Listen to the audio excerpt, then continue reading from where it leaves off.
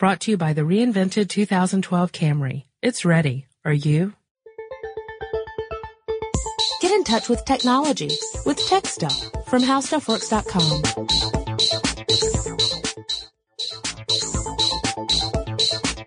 Hello there, everyone, and welcome to Tech Stuff. My name is Chris Paulette, and I am the tech editor here at HowStuffWorks.com. Sitting across from me, as he always does, is senior writer Jonathan Strickland. Hey there! So, today we're not tackling anything particularly, delicate in terms of technology, nothing that we needed to do a lot of research on. Instead, we decided to do something a little bit more fun. Yeah, and this comes to us courtesy of Rich in a little listener mail. Rich says, "Hi guys, was wondering if you had done a podcast covering hidden Easter eggs in software, video games, etc. Couldn't find it if you have. The first one I can remember coming into personally was in the Atari game Yar's Revenge. I also remember Microsoft Excel having a hidden game when you went to a certain cell and typed something. Anyway, I thought it would be cool if you guys could cover some with their origins. Thanks, Rich." Well, Rich, we're going to cover a few of our favorites. We each picked 5, I think, and because there are hundreds and hundreds of Easter eggs out there. Oh, yes. And we should probably start by explaining what an Easter egg is. Oh, that's a good idea. So Easter eggs are these hidden little features within something. It can be software, it can be hardware, it can be pretty much anything you can imagine. There are a lot of DVDs that have Easter eggs. In fact, we may do an episode just about DVD Easter eggs in the future. We specifically avoided them for this episode because there are hundreds of those as well. Yeah. But in general, an Easter egg is something that someone connected to a particular project slips in as a joke, usually an inside joke, some sort of reference, or sometimes just a treat for people who like to poke around and explore in hardware and software. Yeah, sometimes they're actually condoned by the publisher. Right. The publishing company knows about it and they say, oh yeah, as long as it doesn't interfere with anything, go ahead and throw that in there. Some of the my very favorite ones, my very, very favorite one especially is, one that was done without the knowledge of the publisher and, was actually, sort of a punishment to the publisher for not being more accepting of, including credits. Interesting. So, yeah, this can be a way for a programmer to either let off a little steam or just be silly. I mean, when you're sitting there designing hardware or software, when you're spending hour after hour in the design process, the testing process, it can really become a grind. And these little things are kind of ways of expressing your own little personality quirk or whatever in a way that's kind of fun and other people can enjoy. And if no one ever finds it, well, it's still a joke that you can enjoy.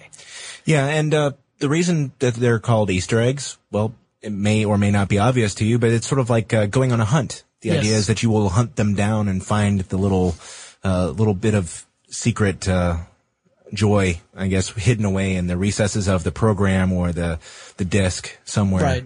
I mean, they're not supposed to be impossible to find. If you're impossible to find, then they're not really Easter eggs anymore. Some of them are really challenging and some of them aren't quite so difficult. Like on DVDs, for example, you may have noticed while, trying to navigate from one option to another that you highlighted something that you didn't think was a choice. And then it turns out that there's some weird little feature behind it.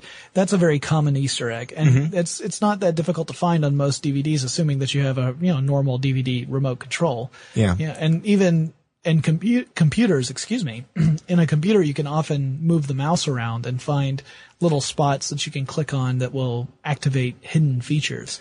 Yeah, in my experience, it's been a little easier to find on a computer than it has been actually using the remote. Yeah.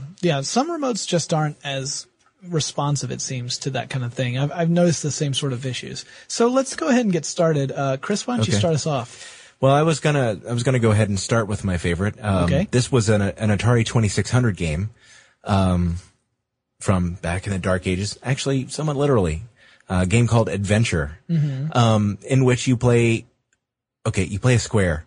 Right. No, literally, you're not, someone who's uncool. You are a square. Oh, groovy.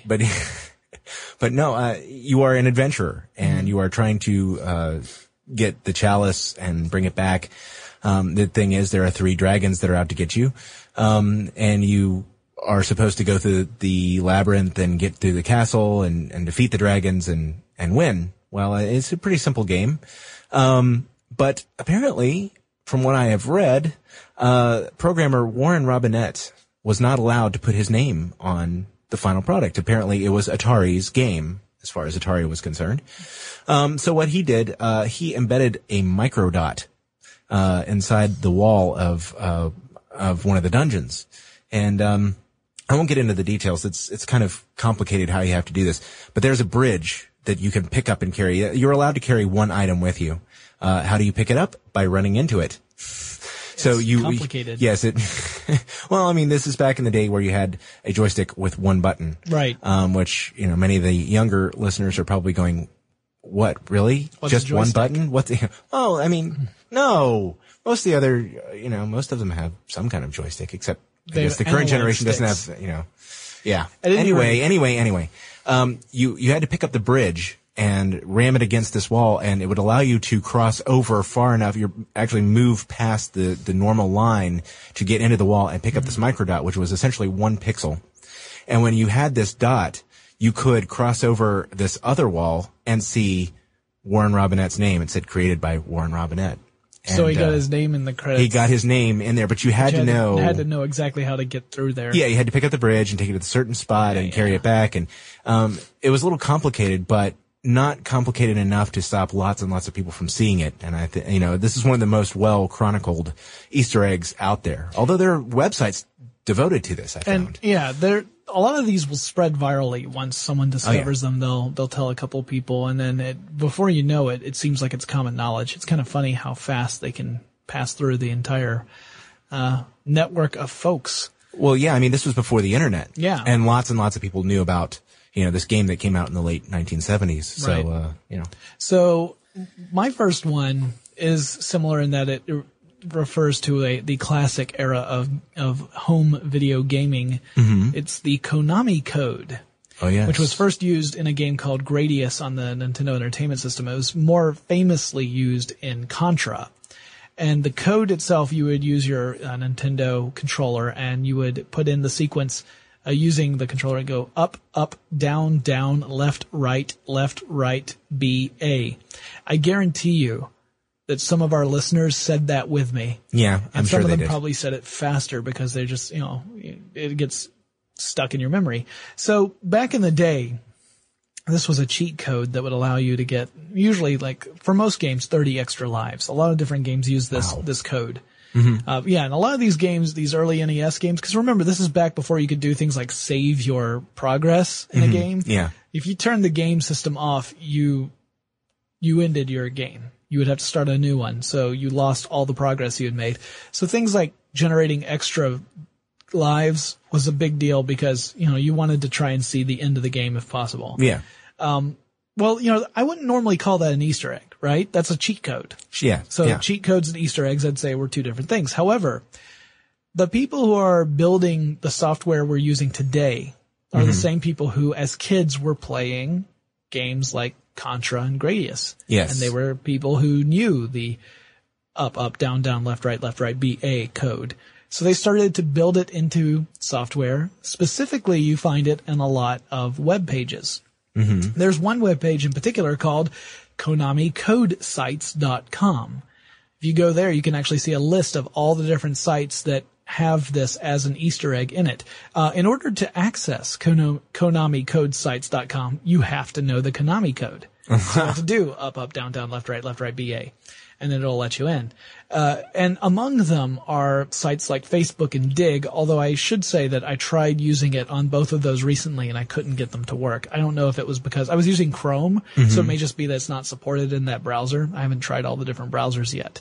But in Facebook, what it used to do at any rate was create kind of a lens flare effect. And it would go away if you quit out and came back into Facebook. You'd be fine. But it had this kind of weird fantasy lens flare effect. Also Google Reader, which it still works in Google Reader. If you do it in Google Reader, the background turns into ninjas. And, but there are lots of other websites that use it too. And it just shows, in this way, it shows that a lot of the people who program these websites were big Nintendo Entertainment System fans back in the day. And, I think it's a cool little code to keep going. And you never know, it may be that the website you're on at any particular time has that code. And, just by typing it in. Some of them you have to hit another key after the sequence, like enter, or you may have to click the mouse button. But yeah, there are several that use it as a key to getting to the Easter egg. Okay, your turn. I actually have a couple from my days as a pseudo graphic designer. Those that we're talking about the early 2000s, late 1990s, when Photoshop 3 and 4 were out. And actually, there's been a series of Photoshop releases that have an Easter egg. But this is a really simple one, actually. In Photoshop 4, which is actually the first one I found out about it, if you hold down Alt when you do About Photoshop, I think it's Alt, it will bring up a splash screen, very much like the one that you see when the program actually starts. But instead, it actually shows you a picture of a cat, and it says Big Electric Cat, which was the development name for the product. And you can actually, and it scrolls through the credits, and just like you would see the credits, on other versions of the splash screen, but you can actually make the cat meow using another key combination or burp, actually. And then in later versions, Photoshop 5, Strange Cargo, it shows a box, and you can actually open the box to see the cat. Nice. But it's just one of those cool little things that they throw in there. And they obviously support it, Adobe knows about this. Right. And, it's not harmful, it's not offensive, well, why not? Yeah, it shows kind of fun. The level of sophisticated humor that your average software developer has. Moving on. So this one's the one that I included mainly because of my own personal connection to this Easter egg. Okay. So there's a series of computer games that came out in the 80s and 90s called Ultima.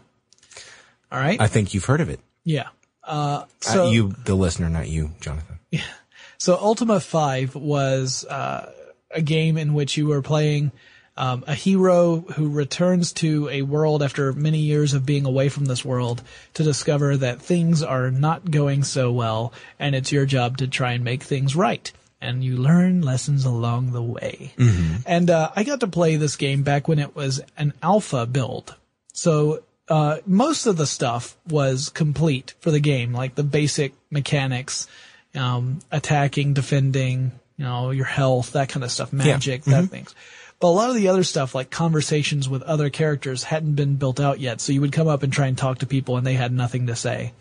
One of them actually specifically would tell you he had nothing to say. Most of them just didn't respond at all. But the one who would respond with nothing to say was obviously a joke written by one of the developers. But one thing that was in there was a weird little Easter egg that one of the developers told me about while I was there. He just thought it would be funny to tell me. And it was that within certain towns they have wishing wells. And if you tried to use the wishing well, you would lose 1 gold coin and you could make a wish. And you could wish for different things. And in some towns, something would happen. In some towns, it wouldn't. Most towns, one wish always worked, which was Corvette. If you wished for a Corvette, a horse would appear next to you. And you could get on the horse, and the horse would increase your movement rate so you could get in between towns much more quickly than you would otherwise. So just using a gold coin at a wishing well, typing in the word Corvette, and boom, horse would appear right next to you. So I was curious if they would keep this in. And Richard Garriott, aka Lord British, was very kind enough to send me a copy of Ultima 5. He had befriended my dad, and he was a all-around great guy. Sent me a copy, and the first thing I did was, as soon as I was able to get to a town that had a wishing well, I used it, wished for a Corvette, and a horse appeared. And I thought, that is awesome. I was in on an Easter egg before it even went gold. Awesome. Yeah. All right, next. That's very cool. Actually, in my notes, we were talking about the sophistication of the humor. Yes. Sorry, I should have mentioned this before, but if you, apparently, I found this out as I was doing some research, I just wanted to make sure that I had all the names straight and things. Apparently though, if you take a screenshot of the splash screen for, Special Cargo, which is Photoshop 5, and open it in Photoshop and hide all the channels but the blue channel, you actually get to see one of the, a picture of the senior scientist on the engineering team. That's pretty funny. Yes. But the other one I was going to mention that's a graphic design program is Quark Express. Well, I guess it's actually a page layout program. But this was one of the ones I found by accident.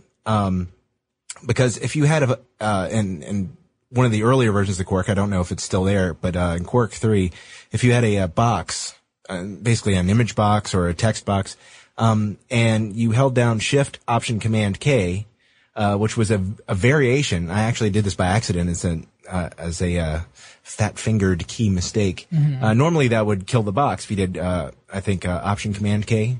But if you added Shift instead, somebody's going to write in and tell me I'm wrong. Anyway, it's got an extra key in it.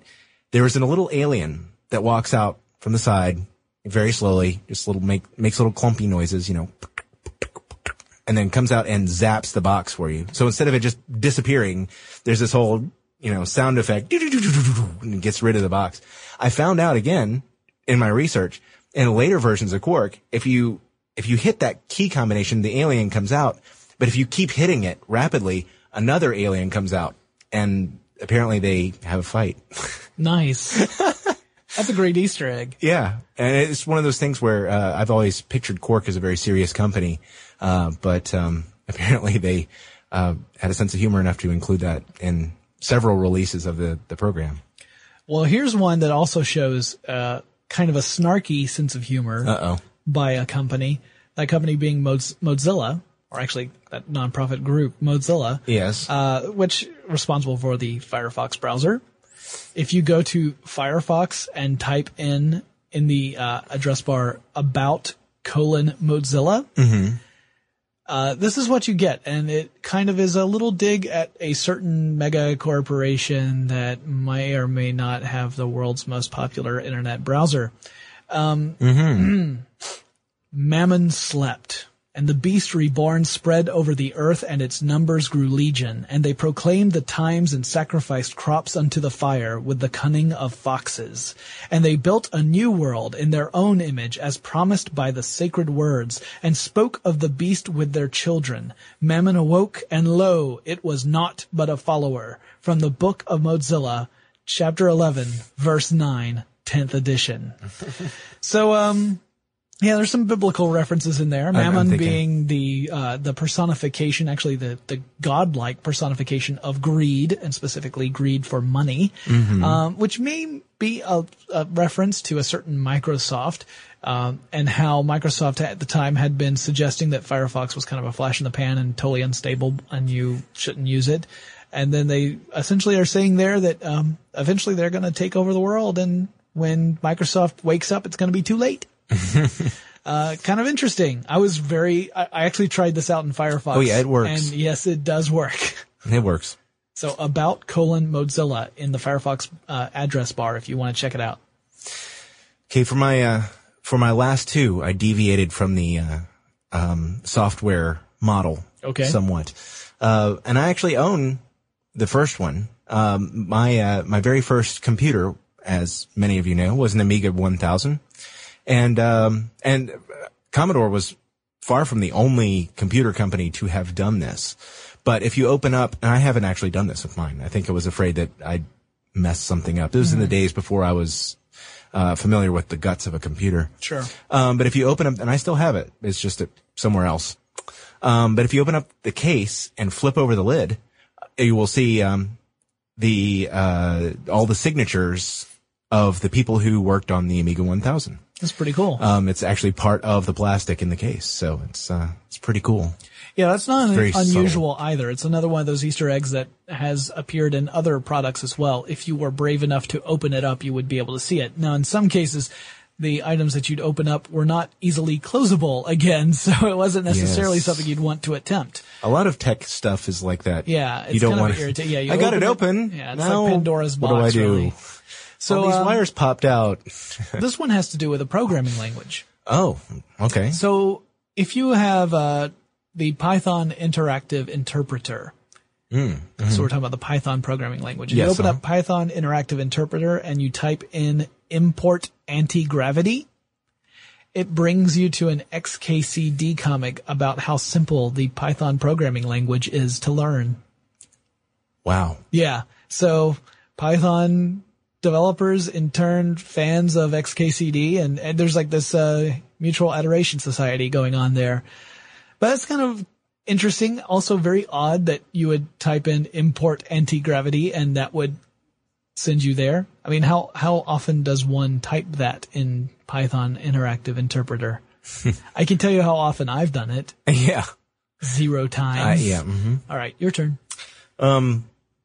The next one, or I guess this is my last one, isn't it? Yeah.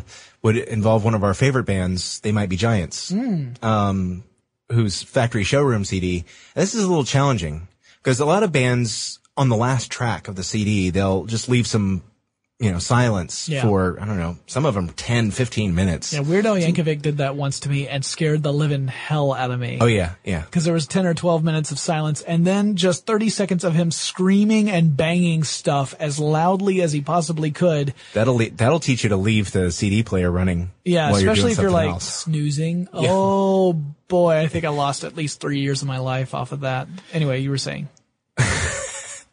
Well, this one actually requires you to back up while you're listening to the first track to get to the hidden tracks. It's a little more challenging. Frankly, I know it exists because I've seen it replicated. I've never been able to get it to work. I guess the CD players I own are just not old. compatible with it. Yeah, but no, it's documented. It's well documented, as a matter of fact. But it's pretty cool because you actually play track 1, and then if you just rewind, theoretically, it's supposed to work. Yep, John and John. But I think that's very clever. I don't know how you do that. How you encode? I mean, I know how to encode a CD, an audio CD, but I don't know how to hide. How do you tell it to skip over the first couple of tracks as if they didn't exist, and then you only can get to them by backing out? That's interesting. It's a mystery. Well, my last one is about how Mac window boxes suck. I'm sorry, what? I'm sorry. So in OS X, you can choose 2 different ways to minimize an open box on your OS, okay? There's Genie and there's Scale. Right. Those are the 2 different methods you can use to minimize the boxes. Yeah. There's actually a third one, but it's not a choice you can see right there. You actually have to do a little work to choose it. Okay. But it's called Suck. Okay, so it's not in system preferences. What you have to do is you have to open up a terminal window and you have to type the following. Defaults write com.apple.doc mineffect, MINEFFECT -string suck. If you type that in and then you restart the dock, and you try to minimize something, you will see that the window gets sucked down into the dock. Whoa. Like it shrinks on one side and then just zips on down into the dock as if it's being sucked down by some sort of vacuum force. Weird. And it's actually pretty cool to look at. And you can also switch it back to, going into your system preferences and change it back if you don't want to see your windows minimized that way. But I thought that was a clever one.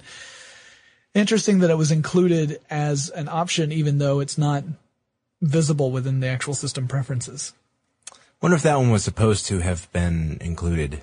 It might have been some things that are counted as Easter eggs originally were supposed to be part of the feature finished set? project, yeah. But either something didn't get done in time, or it was it was deemed as not as important as the rest of the project and kind of abandoned. Sometimes that code just stays in there, and you might be able to access it a certain way. In those cases, it might not technically be an Easter egg because it was something that was supposed to be a feature. It was just left in. I can think of one, and there's kind of like the flip side of Easter eggs too. Yeah. There's stuff that should have been in a product but was left out. And unfortunately, evidence of that feature remains in the product, and then you get people who are ticked off. I can think of Knights of the Old Republic, the video game. There was an entire section, I can't remember if it was in the first one or the second one. I want to say it's the first one. But there was an entire section of that game that's referred to in a couple of different places, and you know that you're supposed to go there, but there is no way to go there because they never built out that section of the game, and they didn't go back and remove the other references. So there are a lot of instances of video games where something was alluded to but never actually was created. So, there's a dark side as well. Yeah. Which is appropriate for Star Wars. Yeah, just talking about that reminded me of an Easter egg that I do think is cool.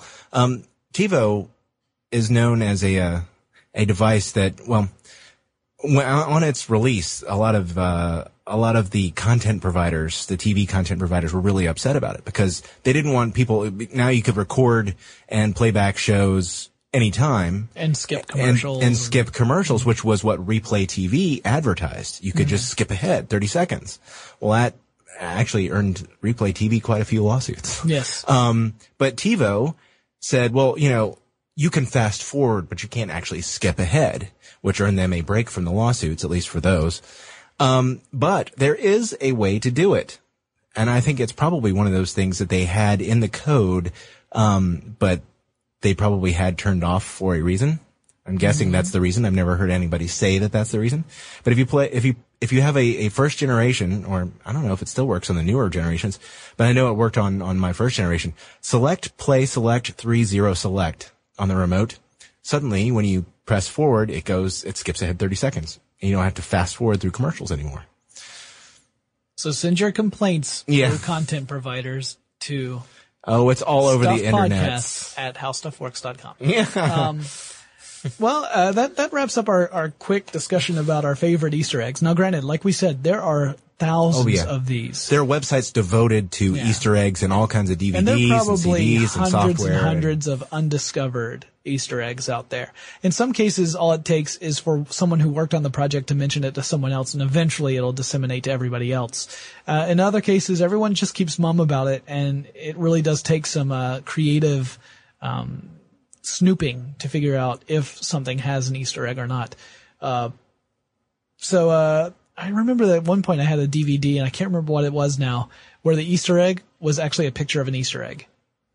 Really? Yeah, if you found like the little Easter egg and you pushed the button, it would just give you a picture of an Easter egg, and that was the Easter egg. It was a joke played on you for messing around trying to find the Easter egg.